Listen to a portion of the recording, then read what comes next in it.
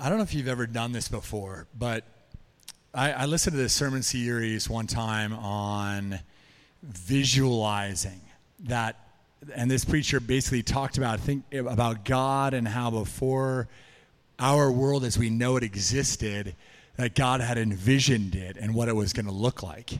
And so he really spurred us on to close our eyes, to visualize people, whatever God brings to our, what I call the mind's eye.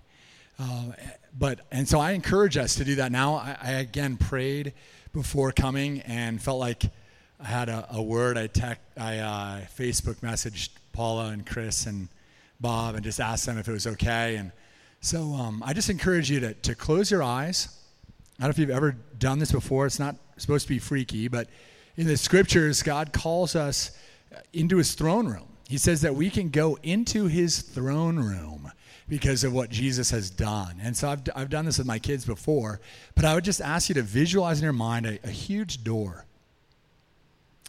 And as you walk, as you come to that door, open it, push it open, with the realization that because of the blood of Jesus in your life, you're allowed free access to the presence of God, to the throne room of God.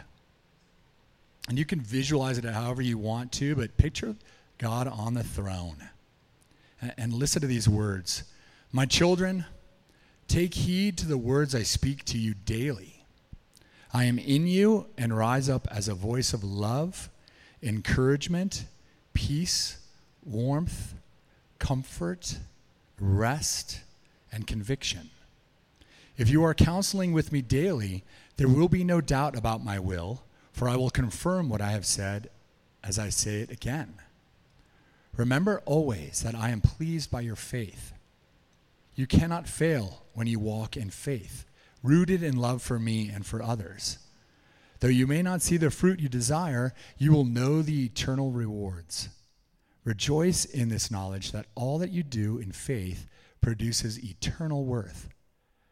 Rest in me in this truth and in the reality that every day, yes, even every moment of every day, I give you opportunity to walk in intimacy with me and in faith. The sun rises to reveal my love for you. The sun sets for you to know my love for you. The commands I give to you, even to love your enemy, are commands that will release my love more deeply into your heart and mind. And as you mature in your understanding of my exceedingly great love for you, you will desire more. Do not quench me in this. I give you this thirst. Sometimes it is subtle, and at other times I will groan within you and along with you. Do not satiate this holy longing for me and for more of me in the lives of others by turning to TV shows and movies and Facebook and food and other idols. You know I allow those things to temporarily placate your longing, and at times my call is to engross yourself in my voice through those mediums. Other times, though, you drown out my leading by taking the easy way into comfort. Faith is work. Faith without works is dead. Faith in my call to grow deeper in love with me, deeper in love with the lost and broken and chained, will produce holy action like you have taken tonight in coming here. Does this not get you excited? My kingdom pleasure and calling is so sweet and exciting. There is no end to my goodness and grace as you pursue my kingdom and my righteousness in everything. I'm not saying you need to figure everything out, that you have to work to know my love. The work that I am talking about is a vigor that is rooted in rest and joy and peace. As you wait expectantly, you are stirred to seek me. As you seek me, you will flow into deep desire to seek and save the lost, to set the captives free, as you have been set free. And out of this desire will come discipleship. Your heart and mind will move into the prophetic as I give you wisdom as to the needs of those you meet along the way, those I have called you to consistently feed my word to. These are your family. These people in this room are your family. They are not going to steal from you or hurt you. As you are firmly rooted on my rock, you freely give as I have freely given to you. As you establish me as your sole source of life, when people do not give back as they are commanded, you respond with even deeper love as you desire for them to know me and be filled with me. Rejoice tonight in the knowledge and revelation that I am with you, that I will never leave you, that I am constantly talking with you, and that no matter where you are in life, no matter what struggles you face, every day I've given you all equal opportunity to walk by faith and produce glorious and eternal treasure. We thank you for that, Lord. We thank you that you've given us an expectancy to meet tonight with you. And I pray that everyone here in this room would be looking to you, that as I speak, they would be listening for your voice, and that if you want them to go off on an adventure with you, that they would droll out my words and just go with you to where you want to bring them. That they'd have the freedom. And that anything that I say that is not of you would fall on deaf ears, would not pierce the heart in any way, shape, or form. But what is from you, we ask, God, that you would pierce our hearts with those truths. The love that you want us to embrace. The truth that you speak to us 24 hours a day, 7 days a week. And that you speak through our past and the past glory of others who've walked with you.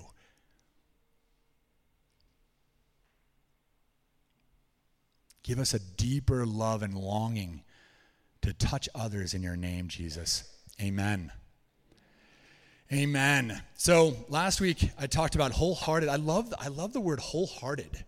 Just has become one of my favorite words. Wholehearted. God loves wholeheartedness in us. He loves wholehearted love for him, wholehearted love for others. He wants us, last week I talked about becoming wholeheartedly under his authority in our lives. That we would wholeheartedly pursue being discipled by him and his word. And wholeheartedly we would disciple others.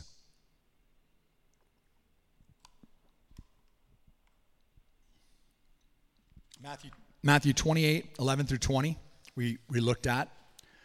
I'm really going to focus in on verse 19. Most translations say, "Go therefore and make disciples." Last week I talked about how I went to seminary. It's interesting because I was trained up by this man of God who had gone to seminary, but he had mentored me for 6 years before I moved on to another job, but I considered him my mentor. And he actually trained me on how to study the Word. That was really a priority in his life, and hopefully it's a priority in our lives, that we would actually allow the Word to speak to us as it was originally intended, as the words were written in Greek or Hebrew, but also that we would allow God's Word to speak to us as it draws us into his presence and intimacy. And I feel like God has wanted me to bring up seminary because I'm not at all like seminary is above anything else. But I just highly encourage you. I feel like someone here, maybe a few of you, would be called to take an adjunct class. I actually met Paula in seminary, believe it or not. She was sitting behind me, and I don't even remember the class that we were in, but we immediately hit it off, and just the passion, the fun-loving young lady that she is. But going to seminary, I wasn't like, I need this to grow and to learn. I was going for a call from the Lord, and I learned a ton, but really I saw God use me in the presence of other believers to minister and mentor them, and also to be mentored by some great men and women of God. And so I would challenge you, there are 3 classes, but there are a lot of them there. So Denver Seminary is not very far away, and I just pray that as you consider wholeheartedly seeking God's ministry to you, that you would consider those things. And I know a lot of people in this room, value reading books. It's another way to do that, because a lot of that actually is in seminary. They make you read a lot of books and then actually ponder them and write, papers on them so that you're meditating. And we're going to talk about that tonight as well, about what it means to meditate on his word. New Testament, 2 classes, Gospels and Acts and Epistles and Revelation. I think you took both of those, didn't you, Paul? It just was a really awesome class to look at all of those books in the New Testament. And from the mind of the professor, as well as you work through those again. So I don't. It doesn't matter how old you are in the faith. It never grows old studying His Word. Another class that I took was actually a Greek class on James, and we were forced to translate every verse in James from the Greek into English. And every class we had a quiz to start where you'd get the Greek and he'd ask you questions in English. So it was kind of intimidating because you'd go in there and you'd be like, okay, I think I get it, But the mentality of that class was that, for me at least personally, was I was being taught that I, as a layperson, as just could actually read and understand Greek on a level that would open up the Word to me in a different way. And I challenge you in that, because we have those resources. BibleHub.com, Bible Gateway, there's such a lot of Bible study tools online where you can go to the Greek. And one of the classes that I took in Greek was about the English language. So it was about verbiage and nouns and where they were in the language, so that I could more fully understand the meaning of those in my life and in the lives of others around us. So going back to that scripture, verse 19, go therefore and make disciples. It's actually, the word go is actually aorist passive, an aorist passive participle, nominative plural. So what that means, though, is it actually literally is translated having gone. So when I looked at that and I went in to reestablish, just typing in, remind me again, Google, what aorist passive participles are, it went into this having gone. So it's this kind of past action, having gone in the past. But it's translated go in many translations. And so it was confusing to me. And as I read commentaries and read more on it, it was common, and it is common in the scripture for that tense to be used to say go as a command. But again, in the training that I had, I remember going to this one professor and saying, just tell me what this answer is. And he's like, you've got the training. You go and find out. I have my opinion on it, but you'll find that as you read the Word, as you read the commentaries, there's lots of opinions on the same scripture, and all of them are valid. They don't ever deter from the grand meaning of the scriptures, but they're different, and they will affect you differently. So take the time. So I felt like the Lord brought me to other commands, in other words, other places in the scripture where that word is used. So believe it or not, in Matthew 10, verse 5 and 6, it reads, these 12 Jesus sent out, instructing them. And immediately I was like, oh, that's similar. Jesus has given us a great commission in Matthew 28, right? And Jesus in Matthew 10 is sending out the disciples. Go nowhere among the Gentiles and enter no town of the Samaritans, but go rather to the lost sheep of the house of Israel. Verse 6, but go rather. So same book, and this is a kind of a cool thing. If you look at a word and you study the word, it will, Bible Hub will take you to the word and where it's used in the scriptures. So you'll look, how is Matthew using this word in that book? So with Paul, you'll say, well, how does Paul use that word? Because oftentimes that, the idea is that same author is going to use that word in the same way. They're not going to use it differently. So it's interesting that in the same kind of context, on a level of Jesus sending out the disciples, in verse 6, the word, though, is a plural present imperative. Imperative, of course, being go, a command. And so, again, in my eyes, the correct interpretation of verse 19 is having gone. What significance does that have, though, as I pressed into this? And as I'm pressing you into this, again, think of the word. So now Jesus is saying, having gone, well, having gone where? And you think about where he sent them before. He sent them to minister to the lost children of Israel. But now, as we look further, the second half of 19, the first half, go therefore and make disciples of all nations. That word nations is actually translated literally Gentiles. So Jesus, in my opinion, is saying, okay, having gone to the lost tribe of Israel, having gone and experienced all you did experience when you went to that group of people, the miracles, the demons fleeing, the healings that happened, Now I send you to the Gentiles to minister and disciple them. So I'm going to stop here. As I was praying for you guys, I wanted, and as I was listening to the Lord, he kind of took me on a bit of a tangent. So there's always going to be what the scripture itself says in the context of where it is. But, and take this with a grain of salt, but God can take a word from the scripture and bring you to another place in your own walk with him. And now you're not saying that this scripture is saying that specifically to all people, but now he's taking you on that journey to understand where he wants you to go. And so I believe that one of the things that he wanted to clearly say to all of us here is look at your life and how God has used your experiences in the past to minister to you. I'll say that again. Wholeheartedly look at what God has done in your past and how that has brought you closer to him. Wholeheartedly look at the past and how he's going to use that to minister to others as you disciple them. Pay attention to what he's done in your life.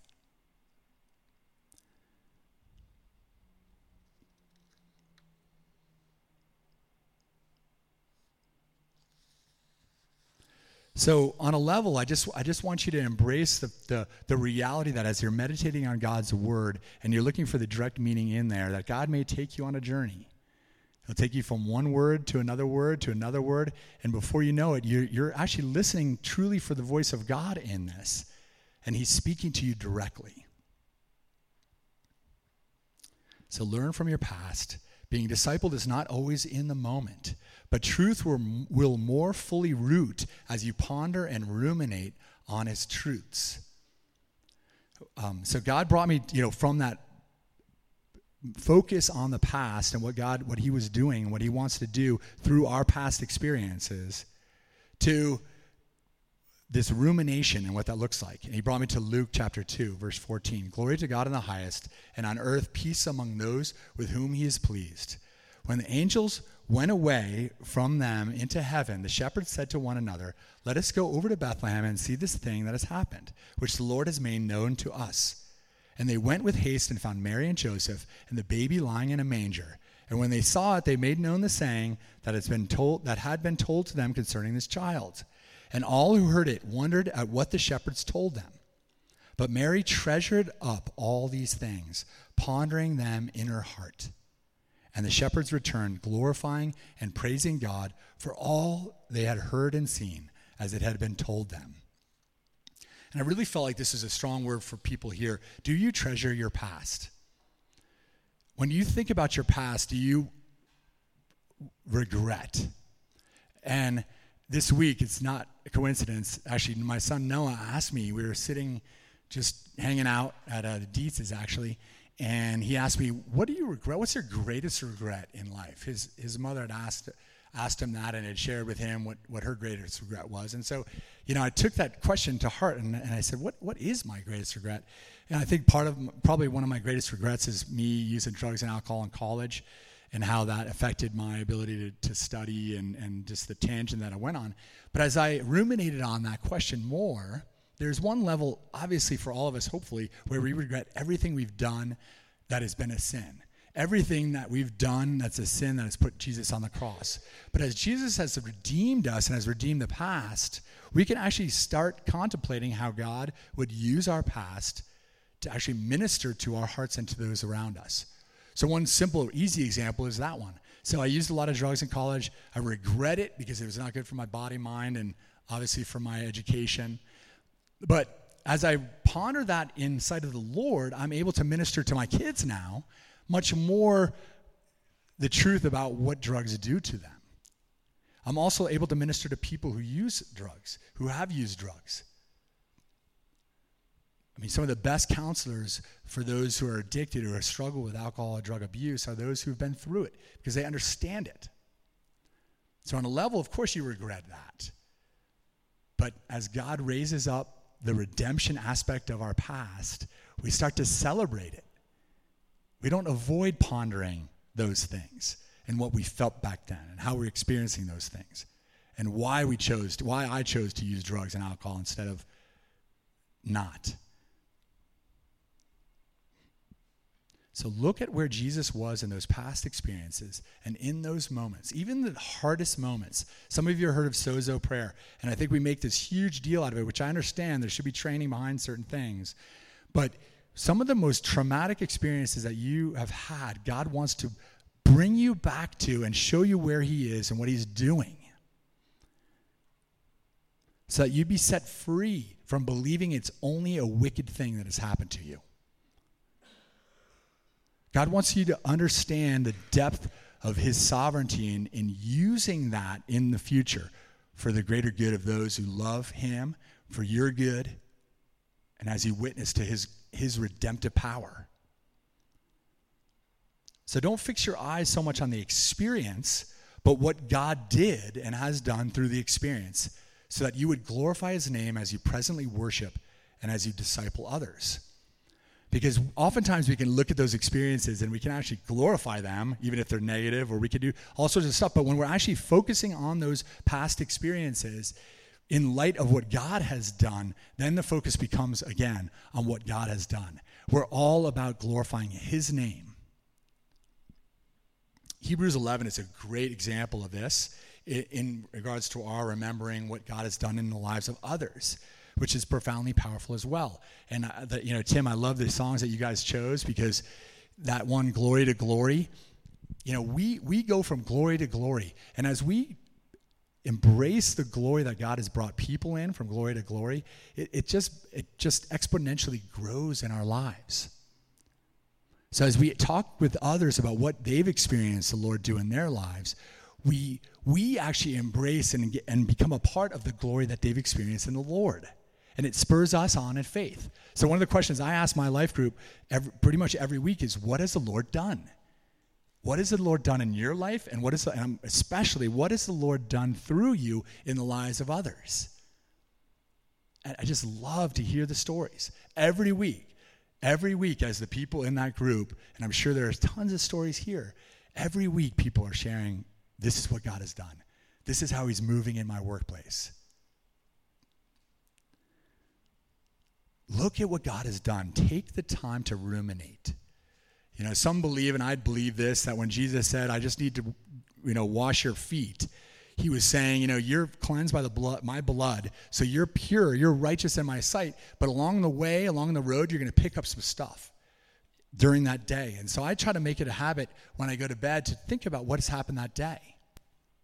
What have you done? What are you doing? Who have you brought into my life? This week, this guy, Russell, came into my office, and his phone is broken. He's really, really nice guy. You can tell that he's got a good heart. And he said, what did you do this weekend? And I said, well, I preached at this church, and I went to church on Sunday, and just God was so good. I did these things, right? So he's not a guy he works for Lennar as a subcontractor. So I don't have no fears of him being like, I'm telling on you. So he listened, and he said, he goes, I have... What did he say? He said, that's interesting. Where do you worship? Where do you go to church? Right? So that was what I like to say. I threw out a lure to him, and he took the lure. And so he tried to go back into other things, and I think probably led by the enemy in regards to talking about other things, but I brought it right back to God, and I said, hey, Russell, do you know Jesus? Have you met Jesus? And he said, yes, I do. And he proceeded to tell me that he spent time in jail, that he repented. He used to do, steal cars and take drugs, and that he's got back on his feet, and he just went through his life story over the last 15 years. And I'm like, thank you so much, Russell, for sharing. And then being the disciple maker that God has made me to be, my next question was, Russell, are you in fellowship now? Are you in a church yourself? Where are you meeting together with other believers? And he said, I'm not. He said, I kind of go every once in a while to this church. And I said, again, to take away the legalism, I said, this isn't about me saying you need to go to church. This is about me knowing in my own life from my past that if I didn't have people in my life that loved the Lord, that walked with me, I would not be where I am. If I didn't have people that mentored me and fixed their eyes on how I was to grow in the Lord, if I didn't walk with people and hear the testimonies of what they shared with what they were going through and how God had ministered to their lives, I would not be where I am. So again, going from this rumination of what God is doing in your life from the past to the present, We want to focus on how God wants to use that to bless others. And so out of that, we have this deep love where I could genuinely say to Russell, hey, this isn't about legalistically going to church. This is about me knowing that you, Russell, need to be with other believers. Or maybe in a year, you're going to be back using drugs. I mean, it's sad because this guy could not call his boss. Like, he seeks me down now because he knows I love him. And he's like, can I use your phone? I got to call my boss.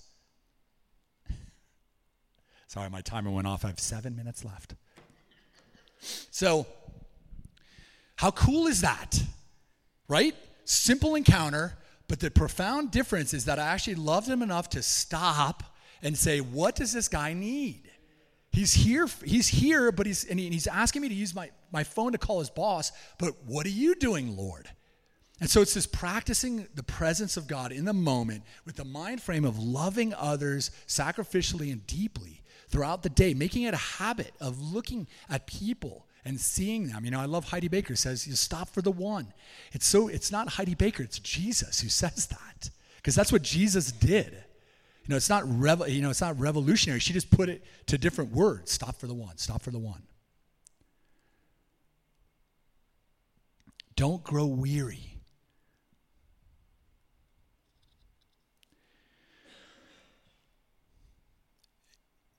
It can be hard sometimes to disciple others because they may reject you. They may not take your counsel and you may see them fall. Don't grow weary of loving people. I think that's kind of why I feel like God gave us part of that word in the very beginning, was because he wants us to understand that nothing we do in faith out of love is wasted. It's all eternally significant.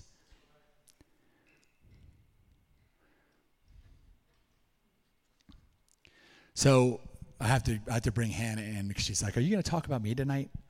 So I'm going to talk about you, Hannah. So she's been sick, and she woke up in the middle of the night the other night at 12:16 because I looked at the clock, and her ear was really hurting, and I'd already prayed for her multiple times for her to be healed, and she had asked God to heal her personally. So, you know, one of my first reactions in the past has always been, "Come on, God, come on." But this morning I woke up and I said, no, you know what? I'm going to actually try to disciple Hannah in this, because we all face trials of many kinds, right? We're supposed to rejoice in them instead of being like, oh, come on, God, I don't want to be sick. I want to be healthy. When God's like, I'm trying to do some stuff here. If you just rejoice in it, you would see it happen. And so I sat with Hannah and I just said, Lord, I just pray again in the name of your son, Jesus, that you'd heal Hannah. You'd take away this earache. How you doing, Hannah? You know, tears. It's not going away, okay? So then I just sat and I didn't know what to say, quite frankly. And there's a peace and a power in that. I didn't know how to minister to her. So I waited. How often and how easy it is to just say, okay, what's the answer? What's the solution? Oh, more medicines. So she had already taken medicine that night. So like it was probably like 9 o'clock when we went to bed. She took some medicine. So I'm like, can't really give her another high dose of ibuprofen.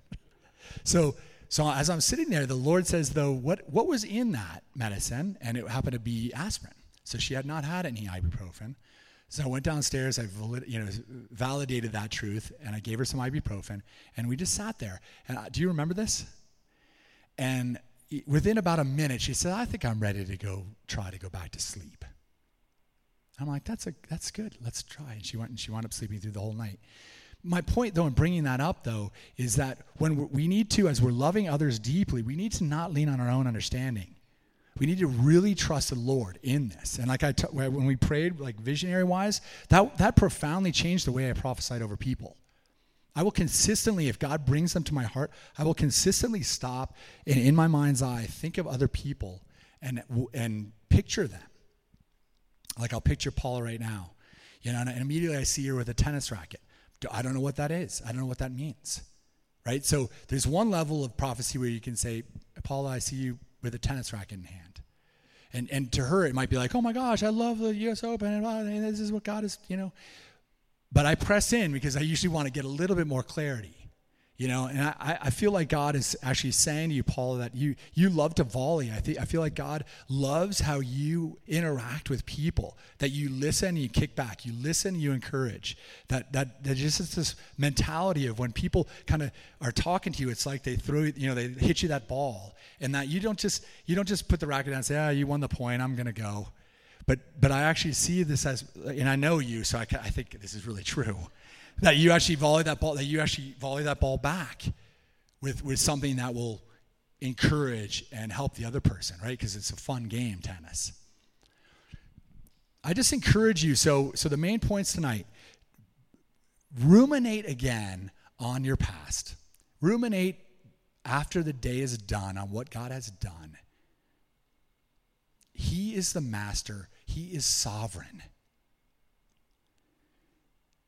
There's nothing that happens to you that is by accident. And as you think about those things and God's hand in them, he will grow you more intimately with him like never before. I was diagnosed, I wish I had more time. Okay. I was diagnosed with manic depression. When I first came to Christ, I actually, it's kind of a crazy story. So I shared this last week that I challenged God and how he saved the world. And he said, no, I'm God. So I sent Jesus to die for you. And I'm like, okay, that makes sense. And I immediately was like, yes, right? But then I'm like, okay, God, so you're this powerful and you do all this. And you're talking to me in my mind. I'm going to follow you in this. I'm going to walk with you in my mind. And so I started to really listen to my thoughts, like really pay attention to what God was doing in my mind. And it was overwhelmingly awesome. Because, and I don't know if you've experienced this before, but you're thinking of a word or something happens and it comes on the radio at the exact time that you're thinking of it. Like, what are the chances? Well, this was happening all the time. And I was just blown away. So I'm excuse me, I'm going to my friends and I'm saying, you got to know this Jesus. He's with us right now. He's listening to your thoughts. He will speak to your thoughts. And I had a friend who grew up in New York City, and he's like, let's go tell this to a psychiatrist.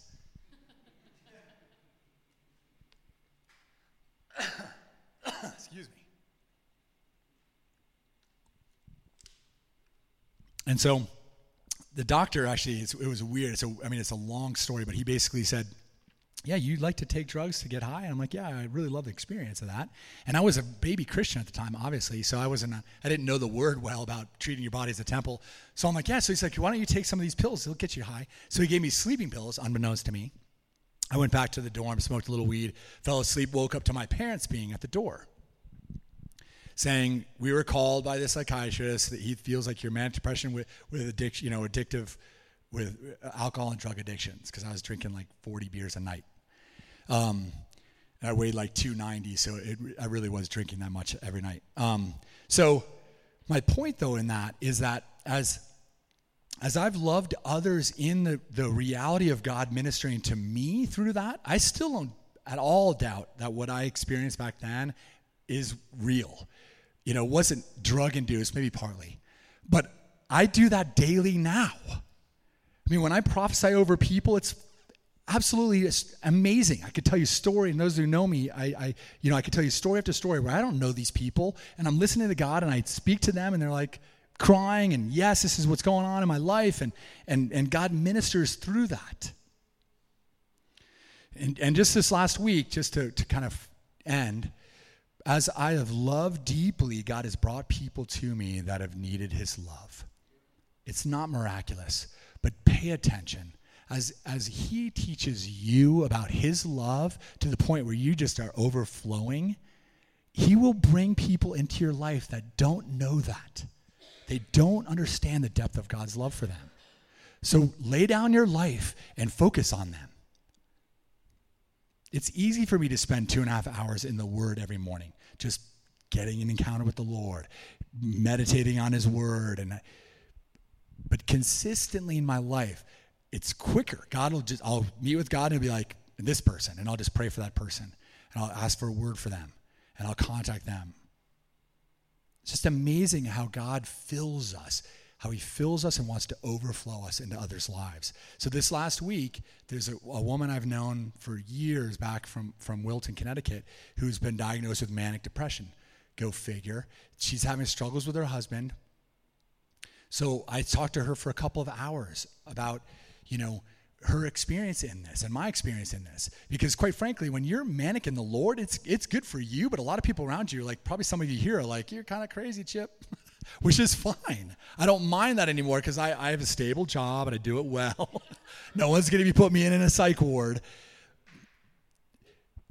But I was trying to help this woman to understand from the mind frame of her husband, who I know well too, what it might feel like to him to experience her faith. And then I was able to contact him and able to say to him, from the standpoint of a manic depressive person, people were telling me I was nuts. And I'm like, you're nuts. I've encountered God. So then using my intelligence, I reasoned and understood that these people were looking at my hand gestures and they were judging me. And I'll never forget sitting on the edge of my bed at this psych ward and having these 4 or 5 psych, people in white coats come in. And they were talking with me, and I was really peaceful. At this point, I had understood that, I couldn't use any of my hand gestures. I think I was crazy. So I just said, I just believe that God can do whatever he wants, and I was very eloquent and simplistic. And I'll never forget this doctor looking at me and saying, we need to up your dose of medication. And I started crying because, again, I was a young believer. But my point in that is that as I ministered to the husband, I said, this woman, your wife may think you're stealing her freedom because she's so liberal and generous and wants to give away money, wants to love everybody she comes around. And he's like that on a level, but so let God minister through you to other people. But you need to get in your mind frame, I'm going to lay down my life for that person. I'm going to lay down my life for those who come into my presence. So, Lord, we thank you for this time. Thank you for Paula's generosity and time. So good to talk about you. Oh, gosh, it just never grows old. It's all about you and what you've done in our lives. Thank you, God, that you give us wisdom for others, that you do redeem our past and enable us to bless others because of our suffering, that our suffering never goes unnoticed by you for eternity. You desire to use that for the greater good of those around us, that we'd minister to them in their suffering, that they grow wiser quicker. Give us a heart for the lost. Give us a heart for people around us like we've never had before. That we deeply, deeply love others and understand the power you've given us to transform lives in your name, Jesus. Amen.